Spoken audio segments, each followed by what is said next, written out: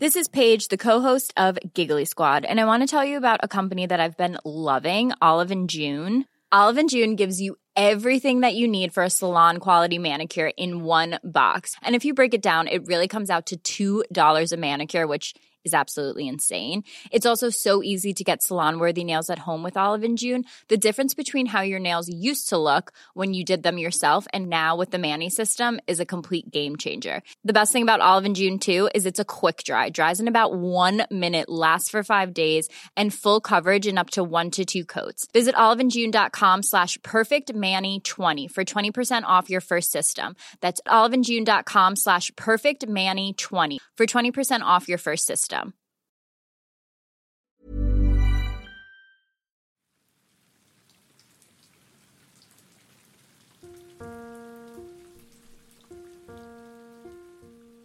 Hello, I am Johnny White, really. Welcome to Lunch Watch. Hello everyone, and it feels appropriate to say that on this, the first official at least, edition of the Lunch Watch podcast. How's the weather where you are? It's grey and dreary where I am. How typical. But weather aside, for as long as we can ignore the weather, hello again. That's the third time I've said hello so far, and I'll damn my eyes if I'm not going in for a fourth. Hello! So I'll give that a rest now. So anyhow, yes, hello, and welcome to Lunch Watch.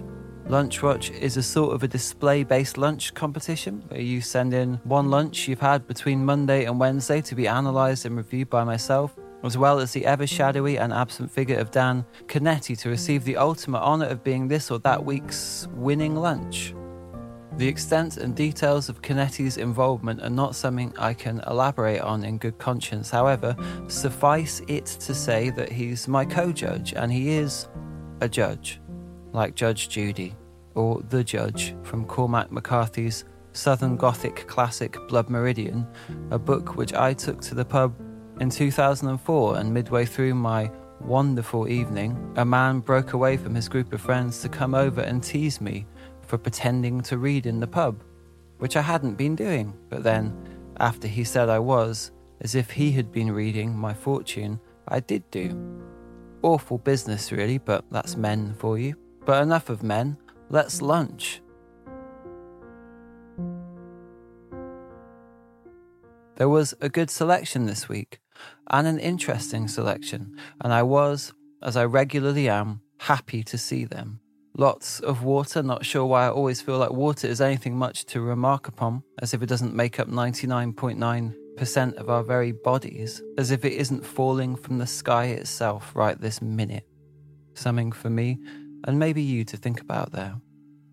But before we storm the Mead Hall and issue the notices of the 3 front runners, I don't know why I'm talking about Mead Halls. I just mean when I'm going to say the finalists, but I call them front runners. I don't know. But before I do that, I have to deal with a couple of orders of business. Firstly, Hank Hill. Hank, not his real name, who took part on Facebook, by the way. Anyone who doesn't want to email or Twitter, you can take part in the competition on Facebook. It's facebook.com Johnny White. I don't know. Anyway, you can. It is easy to figure out. His entry: I'm too busy doing some painting to think about lunch. Well, Hank, excuse me for breathing, but what on earth do you think this is? Because I thought this was Lunch Watch. Keep on with your painting, Hank, no doubt painting a huge piece of plywood a lurid green colour, if you catch my drift, and I don't mean driftwood either. But as for this week's competition, you are disqualified, but please enter again next week. Secondly, a shadow disqualification, so called as they never actually entered the contest proper, for Pizza Express. Jill's entry was a Pizza Express pizza, which she had had the morning after the night before. She had said she was feeling the effects of 3 glasses of wine, or as I call it, 11s. Sorry. Great entry. Couldn't fault it. Wouldn't fault it. Could not fault it. But what I could fault and do, and wasn't expecting, was the Pizza Express Twitter account jumping in afterwards and commenting, "Pizza cures hangovers, genuine scientific fact." then the pizza emoji, or pizza slice emoji, and one of the more harrowing laugh faces. Genuine scientific fact. So yeah, Pizza Express, you are disqualified. A shadow disqualification, sure, but one that will be in effect for the rest of eternity. But let's put all that in the past and have a quick gander at the 3 front runners.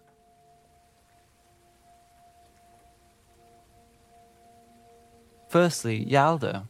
Yalda's entry, my homemade mussel and saffron fish soup, confirming the drink to have been water. NB, please always do tell me what you had to drink. If not, be prepared for me to ask you, which I do quite enjoy doing, so this is a confusing thing I'm saying. But yeah, it's technically a yellow card offence not to. I can stress that enough. But anyhow, I liked the cut of this soup's jib, quite frankly, in all honesty. Also, I enjoyed briefly thinking that a saffron fish was a real type of fish. So no questions about it. Top stuff from Yalda here. Secondly, we had George. George's entry, I've had couscous salad brackets tomato and cucumber with some tap water. I make enough for 5 lunches every Sunday night and have done for nearly 2 years now. This was a fun one for the fans of mental arithmetic. Also, as I said to George on Twitter, so apologies for repeating myself, it puts me in mind of a Steve McQueen quote from a book about dreams that I got from an exhibition about dreams in Weston Park in Sheffield way back in the annuals of time. In my dreams, I dream that my memory is erased every time I see, smell, hear and taste beauty. Joy is repetition. Lastly, we had Charles. P.S. A little side note. Hello to a different Charles. If you are, Charles will know which Charles he is. Hello, Charles. But back to this original Charles. Oh no, my Charles. I'm saying. Well, it doesn't matter. Back to the Charles in question. The Charles at hand. Charles's entry was a fish finger sandwich and a cold coffee. Was delicious. Canetti's view on this was that it was a true classic and a somewhat hardman approach to coffee, which I concur with a whole heart. Also, I liked how Charles had subtly inverted our expectations of hot and cold vis-a-vis sandwiches and coffee, right? And that's the 3 front runners from this week.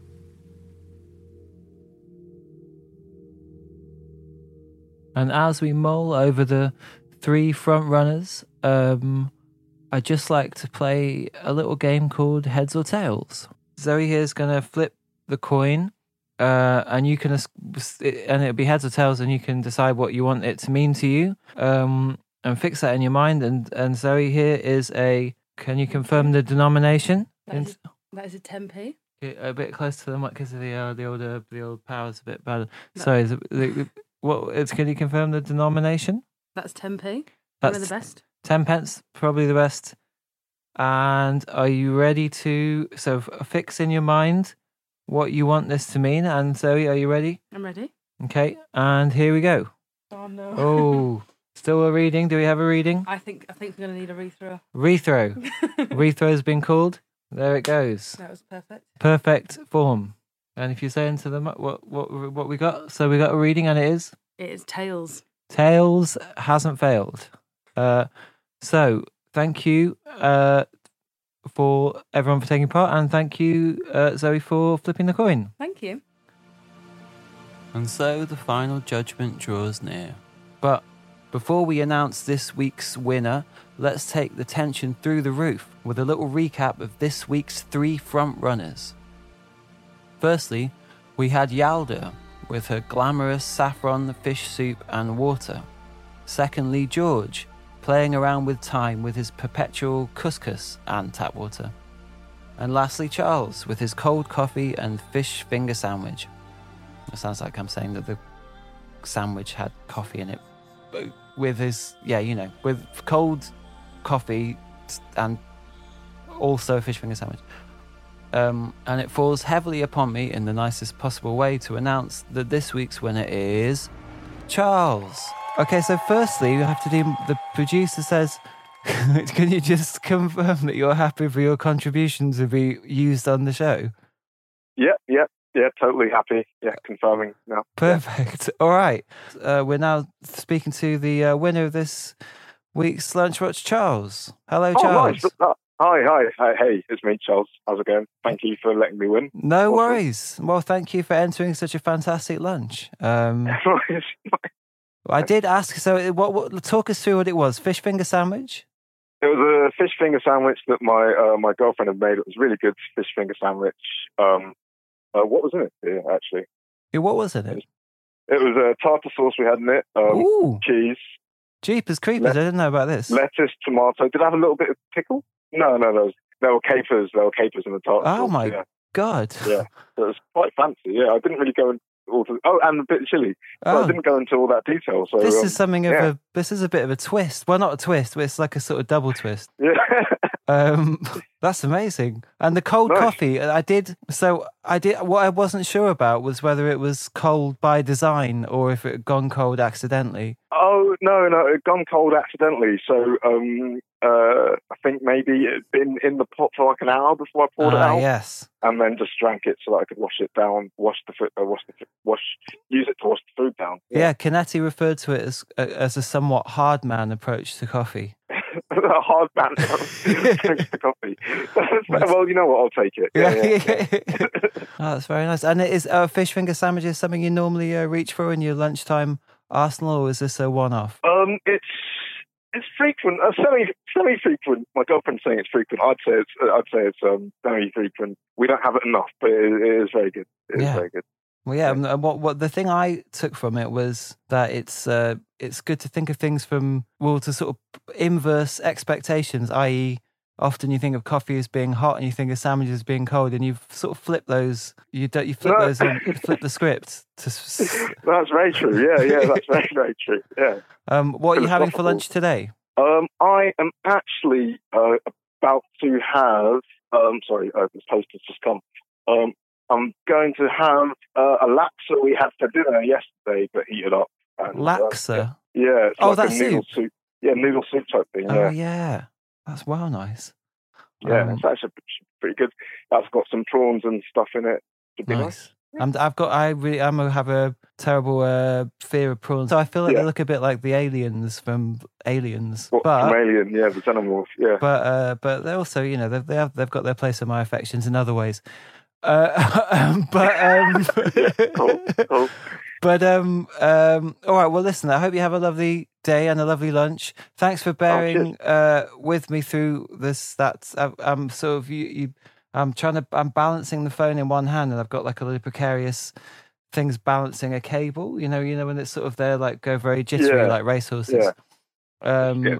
But I hope you have a nice time, and congratulations again for winning. And we hope you will enter again next week. Okay, cheers, awesome. Yeah, thanks for declaring me winner, and hopefully I win it again next week. Lovely stuff. Yeah, I applaud that confidence. Okay, all right. Well, I'll see you soon. Catch you soon. Bye. Bye. So that was Charles, aka Charles the winner.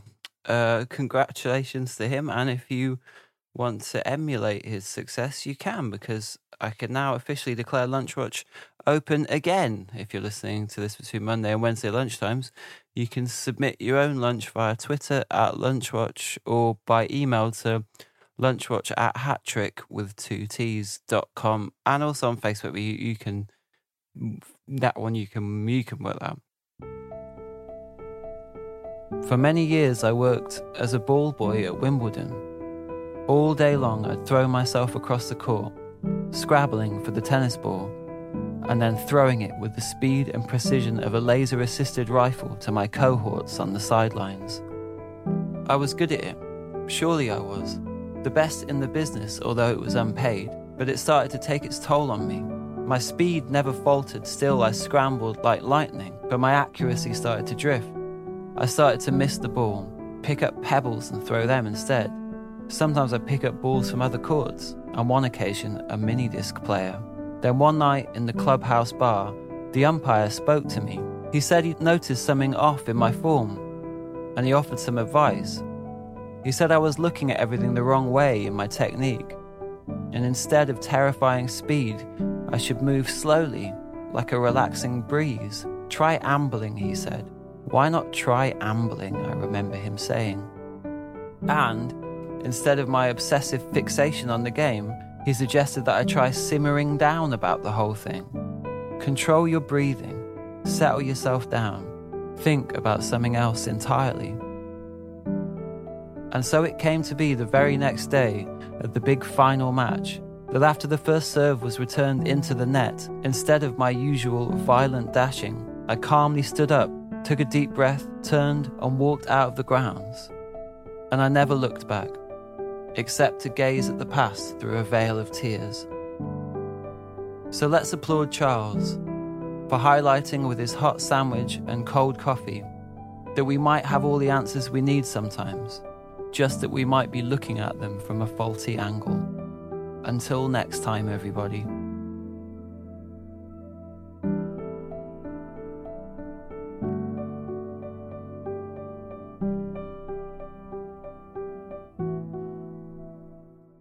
Lunchwatch was written and performed by Johnny White Really Really, with original music by Johnny White Really Really. The coin flip was performed by Zoe Waterman. The producer was Benjamin Sutton, and it is a hat-trick production.